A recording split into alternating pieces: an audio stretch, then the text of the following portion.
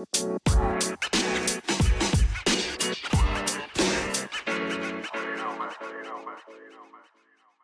guys, and welcome to Overtly Casual, the podcast brought to you by DJ NV, Charlemagne the God, and Angela Yee. Okay, now I have to redo it again. Sorry. No, you can't redo it. We just have to go with it. Just let it roll. All right. Yeah, Hey guys, welcome to Overtly Casual. That, if you don't know, is the intro to the Breakfast Club. Decent little interview platform. But what is up, Tyler? Not much. Just chilling here in my closet/office, getting ready to chop it up with you, as if we haven't done that already for at least 2 hours today. Yeah, the closet office is pretty suave. Now that we're packing out the house and we're moving all our shit out, it's actually pretty clean in here. There's nothing random sitting around. Everything that's still here has a purpose, and it's calming, dude. I got some feng shui action going on. Yeah, so I had somebody say that about my apartment too. And I keep looking at stuff to add to my apartment, but everyone kind of compliments like the minimalism of my apartment. Like everything is functional, I guess is how you would put it.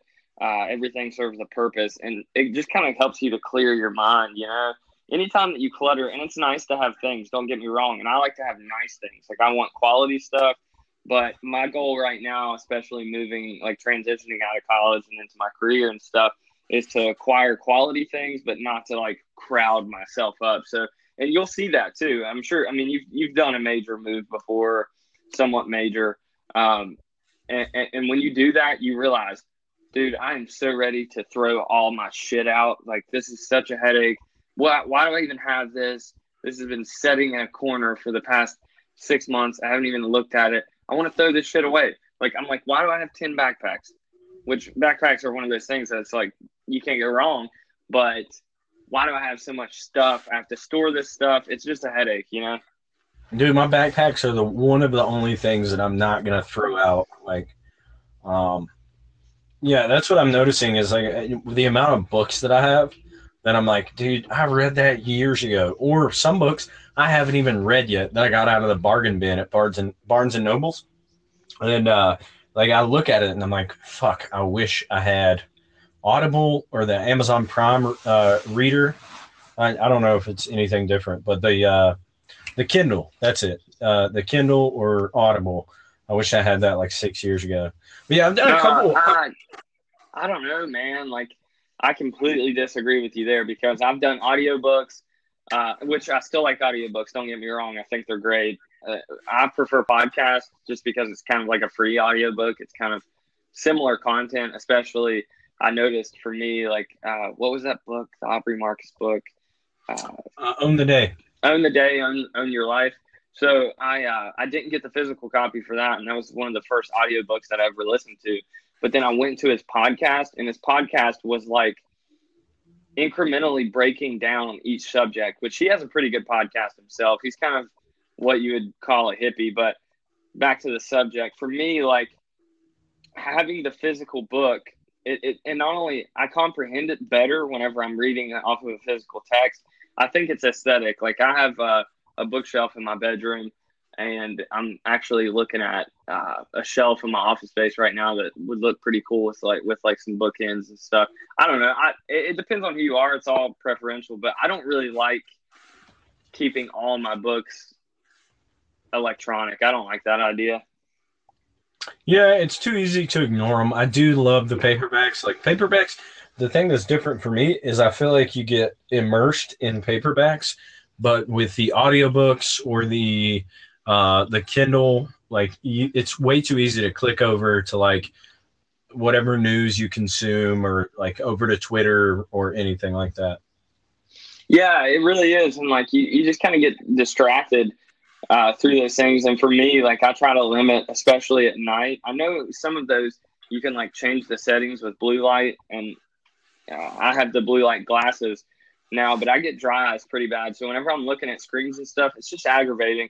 And I look at screens at work all day, and then I come home and, I might be on Twitter interacting with people and stuff like that. So by the end of the day, if I want to read a book, I want to grab the physical copy and actually look at something.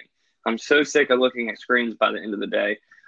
But with that spiel, just throwing that into the air for anyone who gives a fuck, I wanted to talk to you a little bit about books too. Like, have you read any good books lately?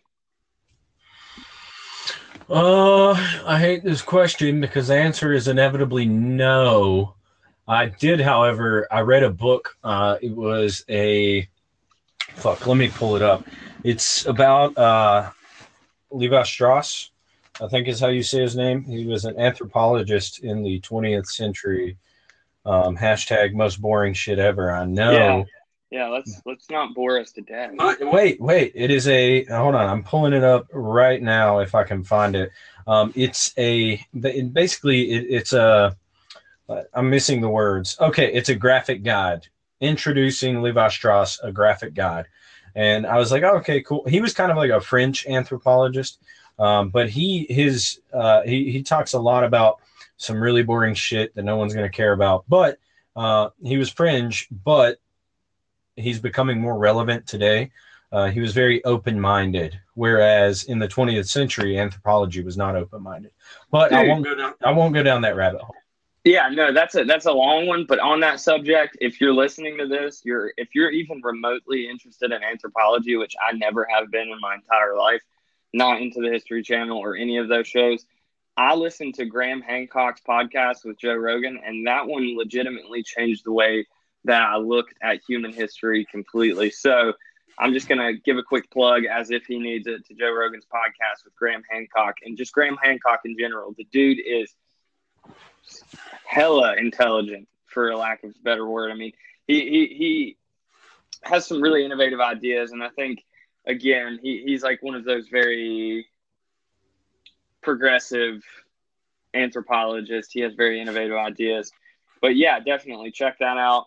And I kind of was giving a douchey segue into letting you know about a book that I just finished up recently. And I'd recommended it to you, and I know you kind of brushed me off because you said that you had seen one of or met one of the author's trolls, which he has a lot of them.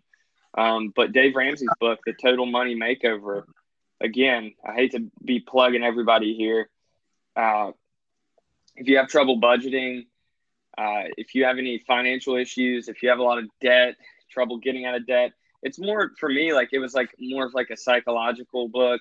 And it was an interesting perspective on consumer behavior and things like that. Not really anything that was applicable to me or any of the principles that I really needed, because I'm kind of a natural saver.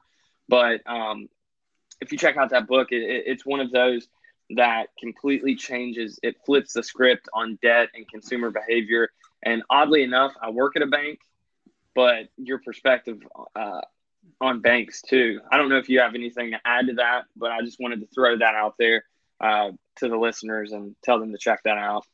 So I troll Dave Ramsey. I do. It's, mostly out of jest. It's mostly just to mess with you. But a true story, a dude in my unit currently that you would think is a fucking thumb, dude. If you saw this dude, if you heard him speak, you would think he's a thumb, right?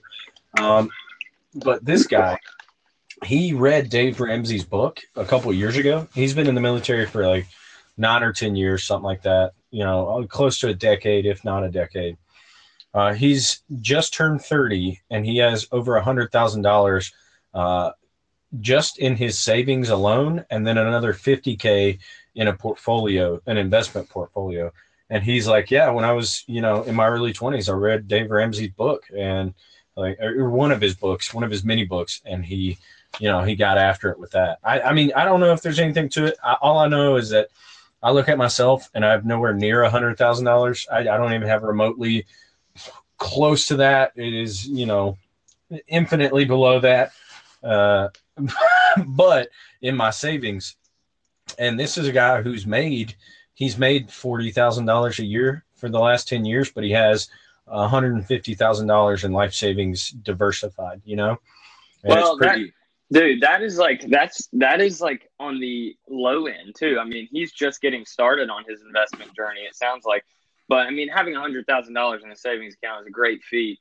Um, you know, there's a couple different things that the book highlights that like people are not taught in school. If you can read one book, if I could tell people to read one book to make them more financially literate, it would for sure be Total Money Makeover by Dave Ramsey, or just check out his podcast, listen to a couple episodes. And this goes for anybody, man. Like, your mindset on debt will change. And like, if you're an 18-year-old or a 16-year-old, any of you guys who are about to start college, he teaches you little things, like little mind shifts that you can do. So for me, I look back, I read his principles, and I'm like, dude, I was a total dipshit whenever I was 18 years old. And for me to be so stupid, I made so many wise decisions. I went to, instead of going to Marshall University, where I was enrolled in, I transferred back to a regional college that was close to home and just paid rent there. I saved over my college career $7,000 a year. So total, I avoided $28,000 of debt.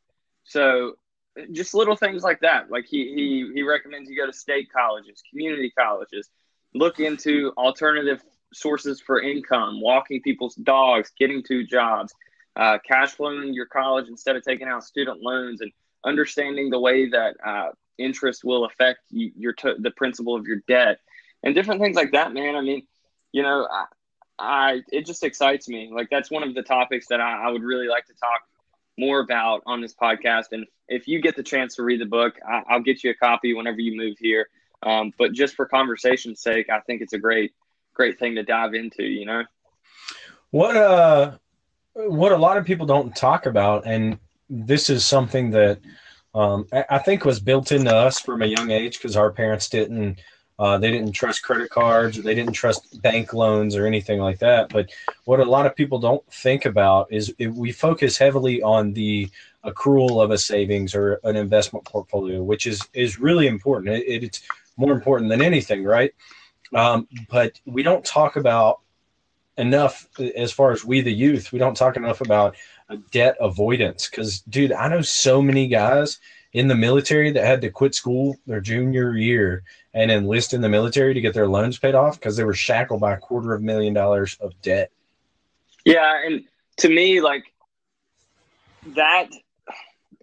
that's more of like a problem with their relationship with debt, and that can be fixed. That's the problem. It's not an issue with the system, because these higher education, like these institutions, they charge a super high premium. So if you want to go to a really nice school, not a state college. So for example, the difference, Marshall is still a really affordable school in the state of West Virginia, but the difference in going there and staying in dorms and me staying at a local college and just paying rent, it saved me around $7,000 a year. And those are the little decisions that people can make because they think that they don't have an option. So for me, like I said, looking back at 18-year-old me and me being intelligent enough to say, damn, am I really going to take on $30,000 in debt to get the same exact degree? And sometimes you just got to swallow the pill.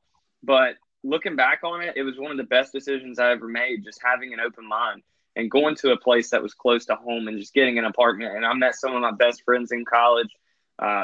Actually, not some of, I met my best friends in college, and they're going to be people that, I spend the rest of my life communicating with. And my college experience wasn't any different. If anything, it was better. So people just need to have an open mind, because what I thought going to a local college was going to be like was actually way better. And then, there's other things too that Dave talks about, like just sacrifice. This isn't something, I was fortunate enough to have inherited your car that you got after you left for the military. But for the kids out there that don't have cars and stuff, look into public transportation. I knew a couple of kids while I was in college who would ride public transportation to school and then ride it back at night after they got out of class. That's hustle. That's somebody that's not going out here and signing their name for a $15,000 loan on a car that they can't afford. I just think there's little things that you can do if you have an open mind. And again, that's a topic that I think we should definitely build on. That excites me. Dude, a similar, like the worst mistake I made as a young dude. I think I was 19, maybe 20. I was 19 going on 20. No, I was 19. So 19-year-old me. So in the military, you get a stipend, a monthly stipend. If you live off of base, you get a stipend for food and you get a stipend for housing. And it's based on your zip code. So if you live in Washington, D.C., you may get $2,000, right? Well, Right. here in Clovis, New Mexico, you get at the time for us it was like $700 for the and it goes by rank too. So the higher your rank, the more money you get. They want you to live nicer, right? Um, for me, it was $700. The worst decision I ever made is I did something called ghosting the dorms. So if you don't live off base and you're new to the military, they give you a dormitory for free. You have access to a pool, the gym, the food is all free. You go to the dining facility or DFAC as we call it. So you go to the DFAC and you eat for free, you drink for free. Everything is free on base, all the amenities. If you want like potato chips and shit like that or beer, you have to buy it yourself. But you don't spend any money on food and you don't spend any money on housing. No electricity, no Wi-Fi was free. That's not everywhere that it's free, but it was free here. But one of the worst decisions I made is I did something called ghosting, where you don't get approved off base, but you still choose to move off base. So you don't tell anybody in the military, none of your leadership, you don't say, hey, I'm going to lease a place in town. And yet you get a couple roommates and you basically take responsibility for a deficit in your paycheck. So I wasn't getting that extra $1,000 a month. That's the housing stipend and the food stipend. I wasn't getting that extra $1,000 a month, but I was still living off base, paying $1,000 in rent a month, and it was split up three ways. So I was only paying like $500 after electricity and internet and water and all that, and gas at that place. But that was one of the worst decisions I made because I immediately put myself in a deficit. Not a deficit, but in a position to where $500, which was a huge portion of my pay at the time, $500 a month could have went to savings, could have went to a principal, right, on my car, right? Yeah, Yeah. that's So 6,000 a year. So if you had a $12,000 car, that's a pretty nice car. I mean, I drive a 2016 vehicle, which is fairly new. It's within 3 years of the make, and I got it for $12,000. So you could pay that car off in 2 years, which you're not really paying much interest on a 2-year loan. But the concept that you're talking about, and just like when we first started talking about starting this podcast, I was still in college and it was funny. This is kind of funny because we were like, dude, there's so many things that we can relate our experiences. Like there's so many contrasts through the military and through college. And there's so many things that are so much different. But the exact thing that you're talking about right now, so many people did. So Steven, you remember Steven, he was a veteran and he was getting his GI Bill and stuff.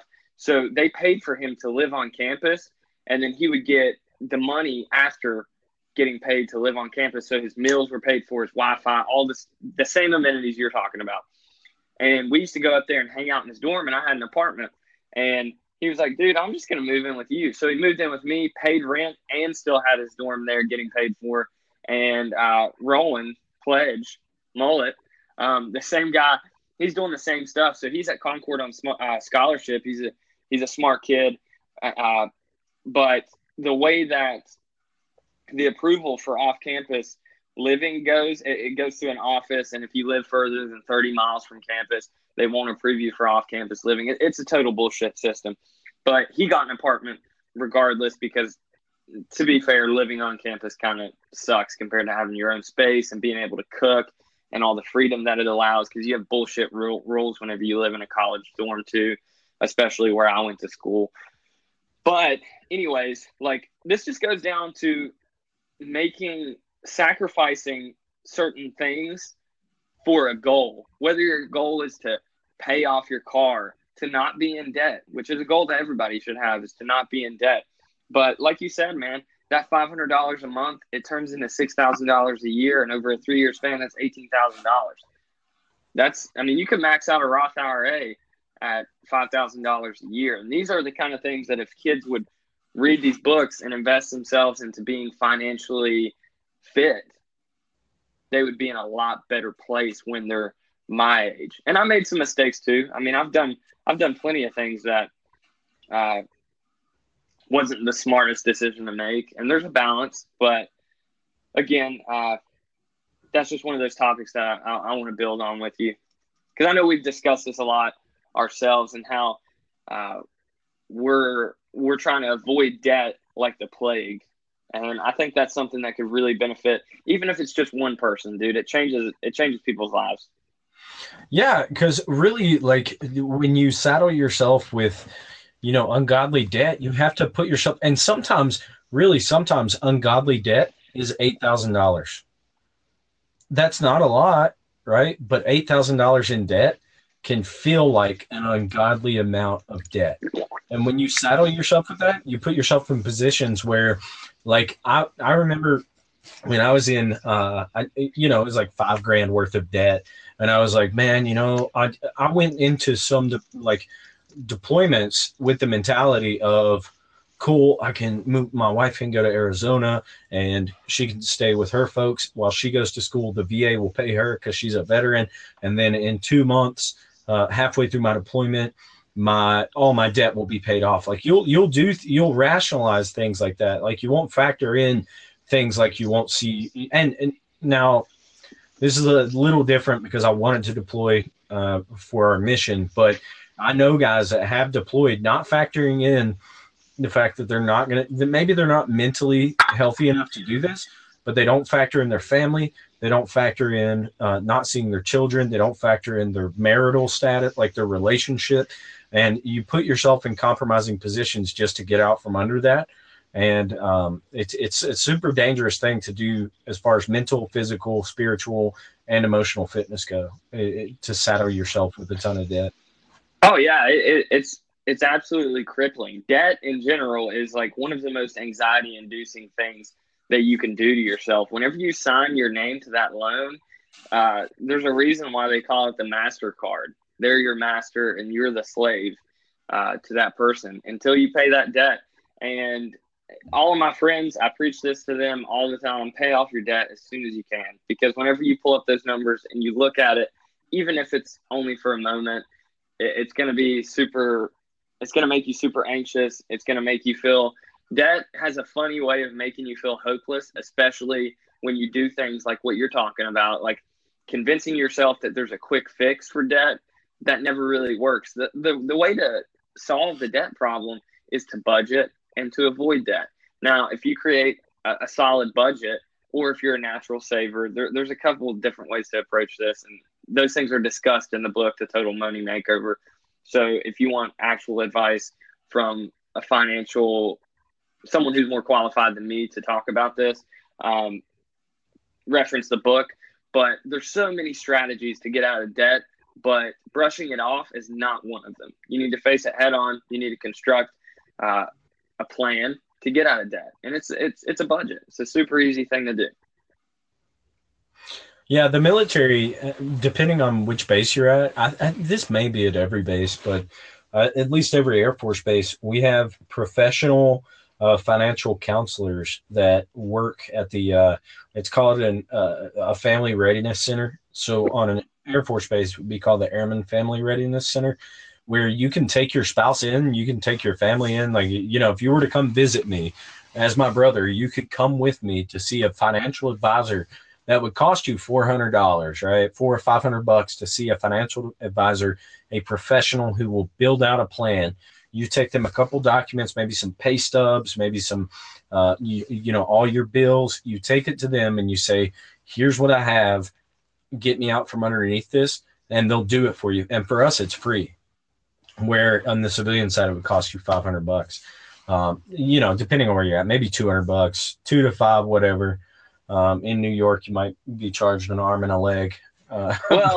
Dude, like here's the thing too. Pretty much any institution that you are a part of, will do these things. So at work, I know my work, I mean, it's not like every workplace. They have great benefits. I work for a regional bank, one of the biggest uh, in this market. So they have those resources. And obviously, I work at a bank. I could pretty much talk to anyone for financial advice. And all of these people are fairly financially literate.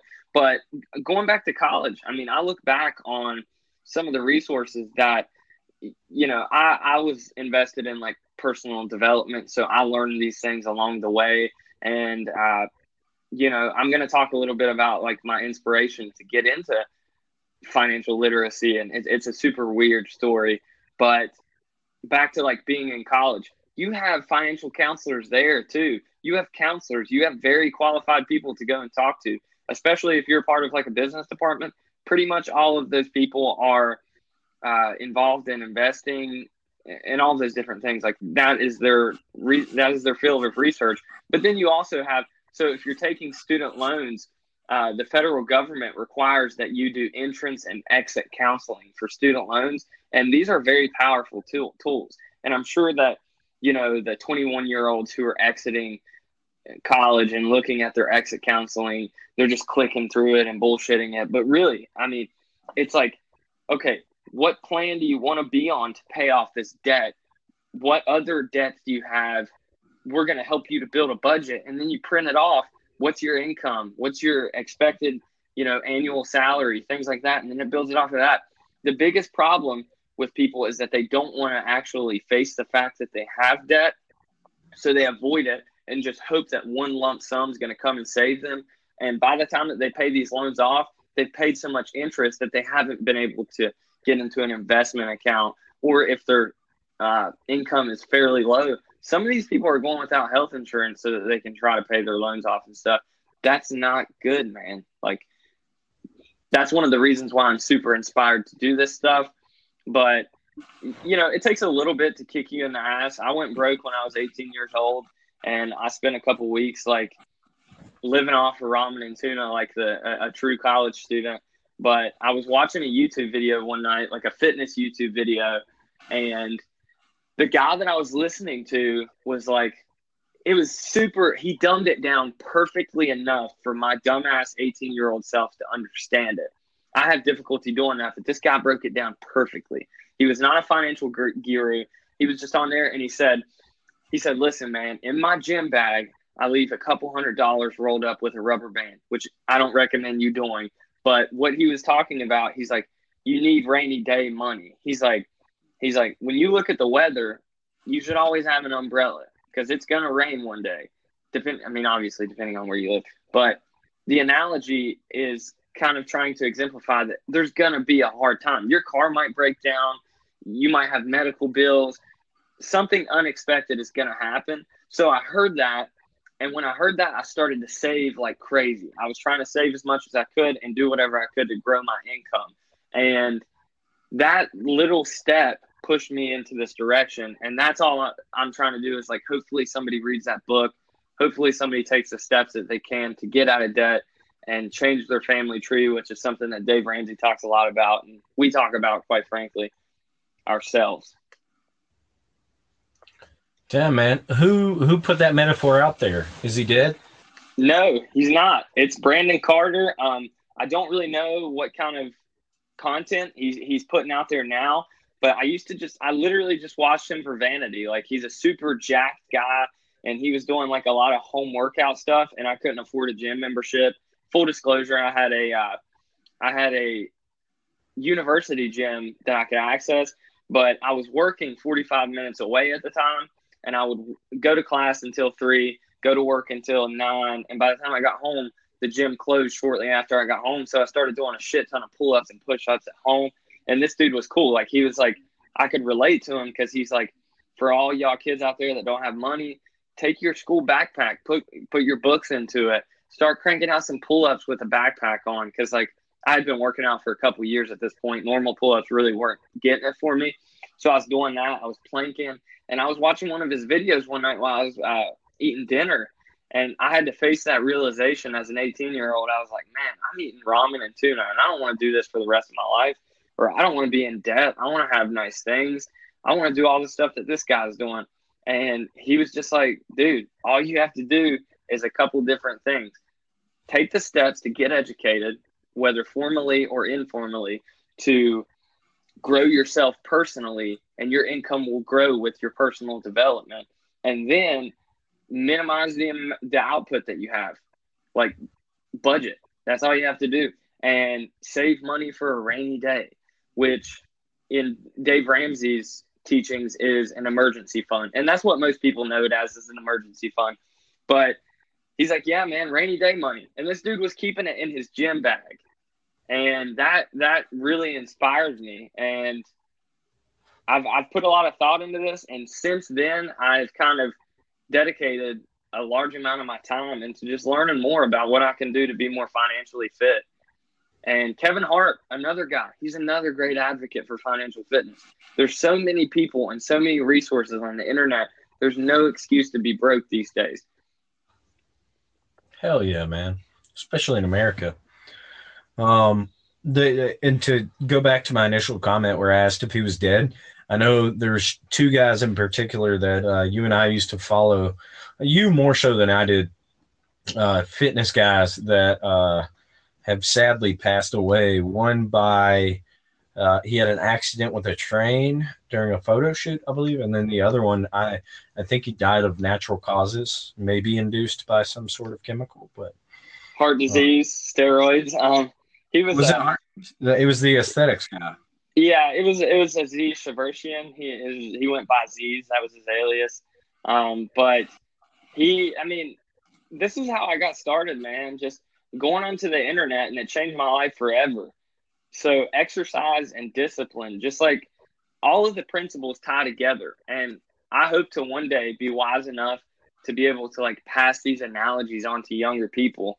But just powerful things like these guys are like, you don't have to be who you are right now. That's what I took from it. And it was super encouraging. I was like a scrawny, broke kid. And these guys were telling me, hey, if you go to the gym and hit it hard, you don't have to be scrawny. And hey, if you get a job and you work hard, you don't have to be broke.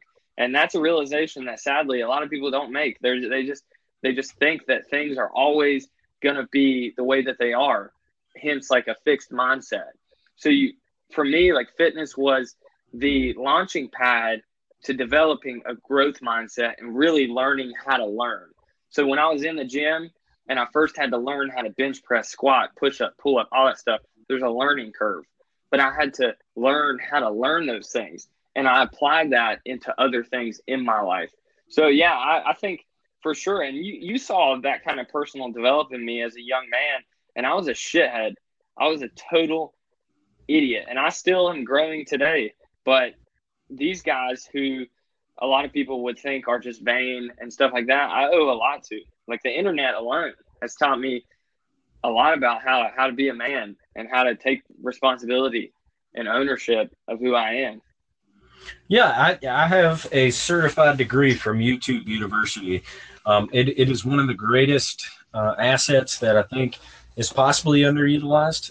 The podcast forum, the forum that we're fortunate enough to take part in, the YouTube, Twitter, you can learn so many things. If you go on to Twitter right now, or YouTube is a better resource for learning, but even if you go on a Twitter, I guarantee you can find a Twitter that is solely dedicated to teaching you physics or advanced algebra or fucking how to read English. Like you can go on here and you can learn a new language solely using the internet.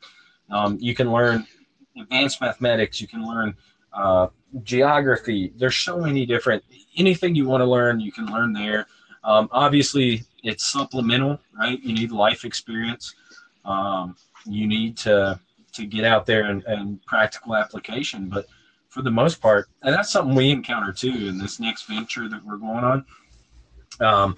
There's a lot of pushback because, there's always that person that's like, there's only so much you can learn by reading, there only so much you can learn in a classroom. And it's like, man, the life should be your classroom, whether it's debt, minimalism, fitness, taking all different all different mediums of information and then apply it in a way that's best for you, you know? Yeah, absolutely. And I think that that is like some of the most powerful insight that I can give to a young man. And like these are things that I try to help my friends with because, you know, I was fortunate enough to be shoved into this direction. So, you know, not many men got to come up with the mentors that I had. I had some powerful men in my life. I had Jeff Bowman. I had some hard men. And not only in my personal life did I encounter men that challenged me to be better and told me when I was being I had my dad, I had a strong family. I had a lot of stuff that I'm super grateful for that a lot of people didn't get to have. I had all of those things, but I also had the influence of the internet. And that's something that took me to the next level. So, you know, I feel like I kind of portray myself as someone who has it figured out sometimes, you know, but I haven't always been like this. I haven't always been at the level that I am. And, you know, you haven't either. But one of the things that I've done is take every initiative that I can to grow personally. And I've had a couple of my friends just tell me like, dude, I can't focus in class. Like I can't pay attention to the teacher. It bores me. I can't read my books. To be quite frank with you, I struggle with that myself. I made my way through college and I graduated with some kind of honors by using those tools like YouTube. So most days in class, I didn't pay much attention. I tried to engage in the dialogue, but I wasn't really paying attention or engaging the teacher in any meaningful way. I was just trying to contribute to the conversation, if that makes sense, to show them that I was there because I needed that extra effort. I really am not a naturally great student. I was like a total failure in high school. I remember going into my senior year of high school. I was going out for the football team at the time, which I ended up, you know, not playing that season. But I went into the coach's office, and this was like the final slap in the face. He was like, hey, man, you don't have the grades to play. And I was like, holy fuck, how did this happen to me? I was like, I'm not stupid. How did this happen? So I go and I talk to the business teacher that gave me an F. And I was like, hey, I'll do anything, whatever, to get out of this situation. She let me write a book report. And, you know, I took the cheap way out and I got out of that situation. But once I got to college, it took me failing and it took me having that embarrassing moment to face the coaches and everyone being like, dude, what the fuck? You don't even have a 2.0. And then getting conditionally accepted into college and then ending up graduating with honors. For me, what I'm trying to give back to people is showing them, hey, I was the same way. I can't focus in a classroom setting that well. I'm not the quickest learner, but one thing about me, I took a class that taught me a lot about learning and like really engaging. And if anybody's from Concord, they know about decision sciences too. And I would spend like, I shit you not, 3 hours a day watching YouTube videos, Khan Academy, all that stuff, trying to figure out statistics and calculus. And it was a super rigorous course, but I put in the extra time. And like a lot of people, you don't have to be the sharpest tool in the shed. Just spend a little extra time, you know? Yeah, man, it's all about the work you put in, you know, and my job is pretty studious, and a lot of the time, especially with military related knowledge, acronyms, communications, aircraft specific knowledge, it's dry, it's boring, and you don't want to learn it. But sometimes you just have to sit down and you have to commit yourself. Like what I do, the trick that I do with my wife is I tell her, I'm locking myself in the bedroom for 2 hours, and I set a timer for 23 minutes, right? And I study, I read, I straight up read the same thing I've read over and over again for the last 6 years. I read that same document, our technical order, and I'll sit down and I'll read our TO, is what we call it. It's basically the schematics of the aircraft, how it works, what to do with it, what to do when it breaks. And I told my wife, I was like, hey, I'm going to lock myself in the bedroom for 2 hours tonight. And it's one night a month, maybe, right? But it makes you exponentially better to just set aside that time to say, this might suck, but this is what I'm going to do. And then I sit myself down and Give myself mental breaks. I do 23 minutes of studying and then 5 minutes of relaxing. So I'll put on a YouTube video or something. And in that 2 hours, you end up watching, 2 or 3 10-minute YouTube videos. But you get in some legit study time. So it's the same thing with pull-ups, push-ups, sit-ups, running. It sucks, man. If you're running for 20 minutes, it's going to suck the entire time, but you just do it, right? You knock it out, so it's no factor. Discipline equals freedom. Yeah, no factor. And that's exactly kind of the anecdote that I was going to lead into is like Jocko talks about this, man. He talks about it, and like some people are just go-getters. Some people can just get the fuck after it. And I've met people like that who are just like, yeah, no problem, dude. I'll work 16 hours. I personally am not like that. I have mental resistance. I would probably classify myself as someone who can at times be soft, want to get comfortable. But now that I've built those mental calluses, I know when I'm getting soft.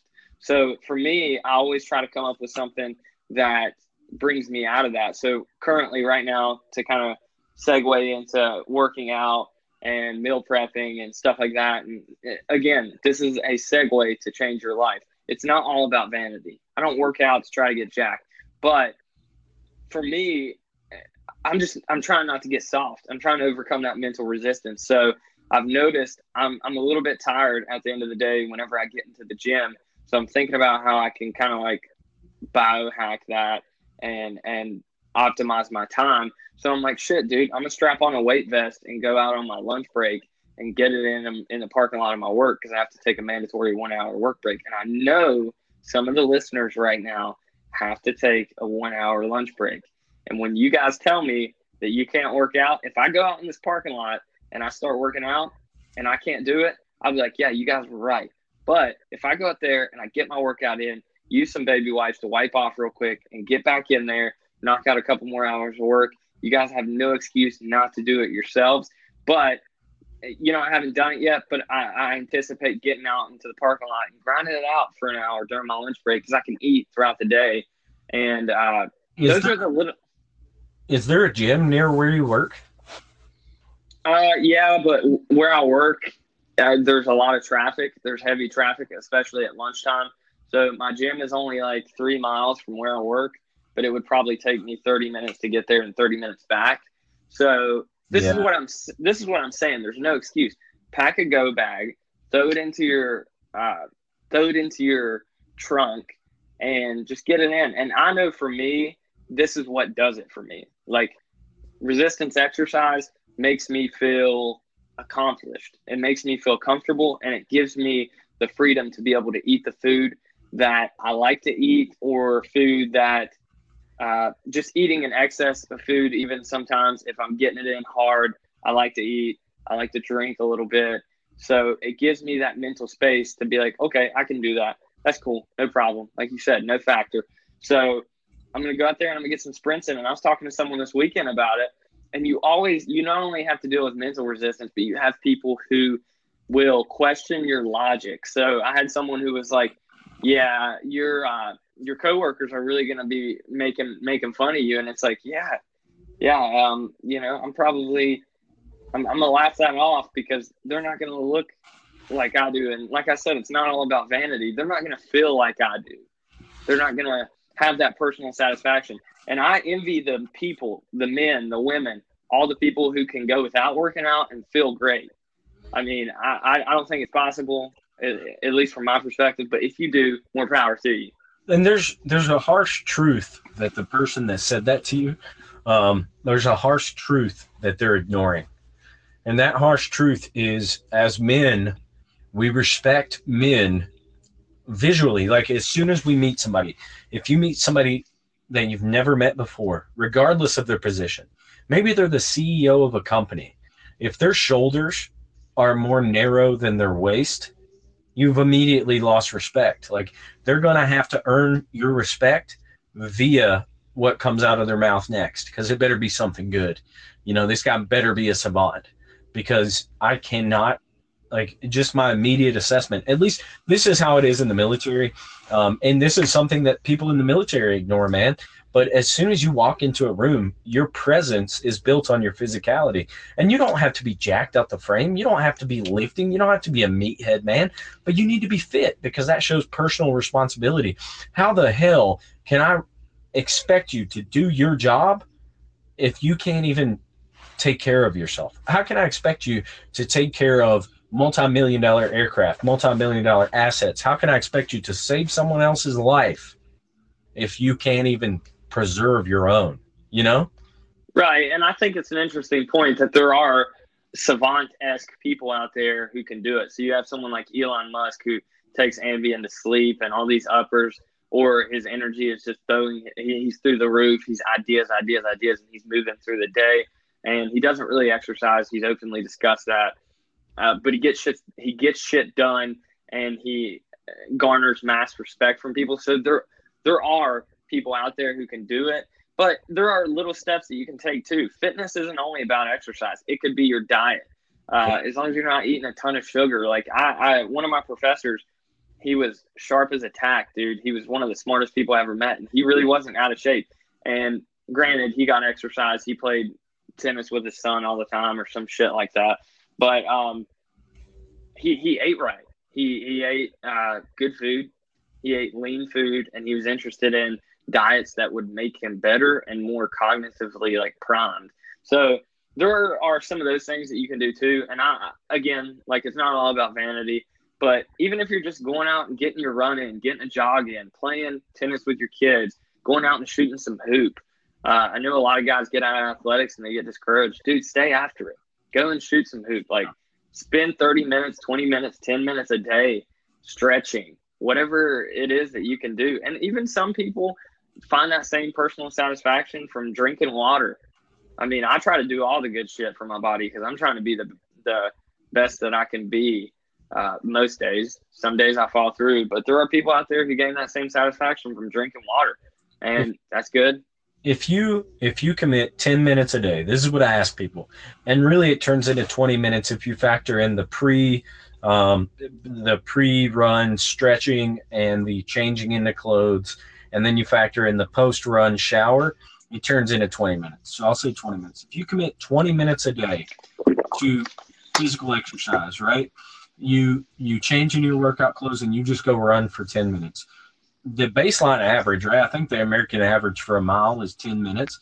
Just commit 10 minutes and go for a run. You know, it's 10 minutes of your day. What is 1 hour of your day? So it's 1 hour of your day is 4% of your entire day. So I'm asking you to give, it's less than 20%. You know, I'm asking you to give less than 20% of your 4%. I'm not a math guy, so I don't know what that is. But take 4%, take 20% of that, whatever, right? So I'm asking you to give a minimal amount of your day and commit it to just jogging it out.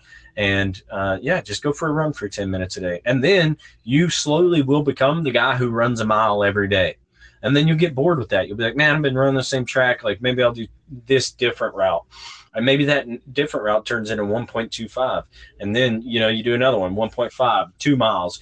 And then you're the guy who's running 2 miles a day. If you're running 2 miles a day, dude, there's no way you're not healthy, And you can go out of your way and be the guy that fucking eats Wendy's for every meal, but still runs 2 miles a day. And maybe you're still unhealthy as far as your blood work goes, but at least you're doing that. That's a personal win that is going to allow you not only to succeed physically, but mentally. You're going to be the guy that runs a mile a day, right? And that's going to translate to when you're seeking companionship. That's going to translate to when you're trying to crush out you got this term paper if you're in school and you're trying to crush it, right? And you just feeling behind. Dude, you're the guy that runs a mile a day, man. You can do this. If you can do that, you can do anything, and it's small battles won, Every day, dude. It's a every day. It's facing those battles every day. And like, again, I always try to tell my friends too, because they've seen me when I'm weak. They've seen me when I'm strong. But if I can give any wisdom to people, it's win those little battles, overcome that mental resistance. And mental resistance is within you. It's internal and external. So you have people kind of like, the guy who said that, I respect him a lot. Like he's one of the people that I respect most. And he is an avid listener of our podcast. But let's say that this whole spiel has motivated him to go and walk a mile at the track every day during his lunch hour instead of hanging around. Like, if he does that one time and he comes back, he's going to feel a lot better, and he's going to see exactly what I'm talking about when I discuss these things. And that's, to me, a really powerful motive to kind of spread the wealth, like, get people in on this stuff. You'll be better at your job. You'll be better at a lot of things. And the guy that I'm talking about, he exercises.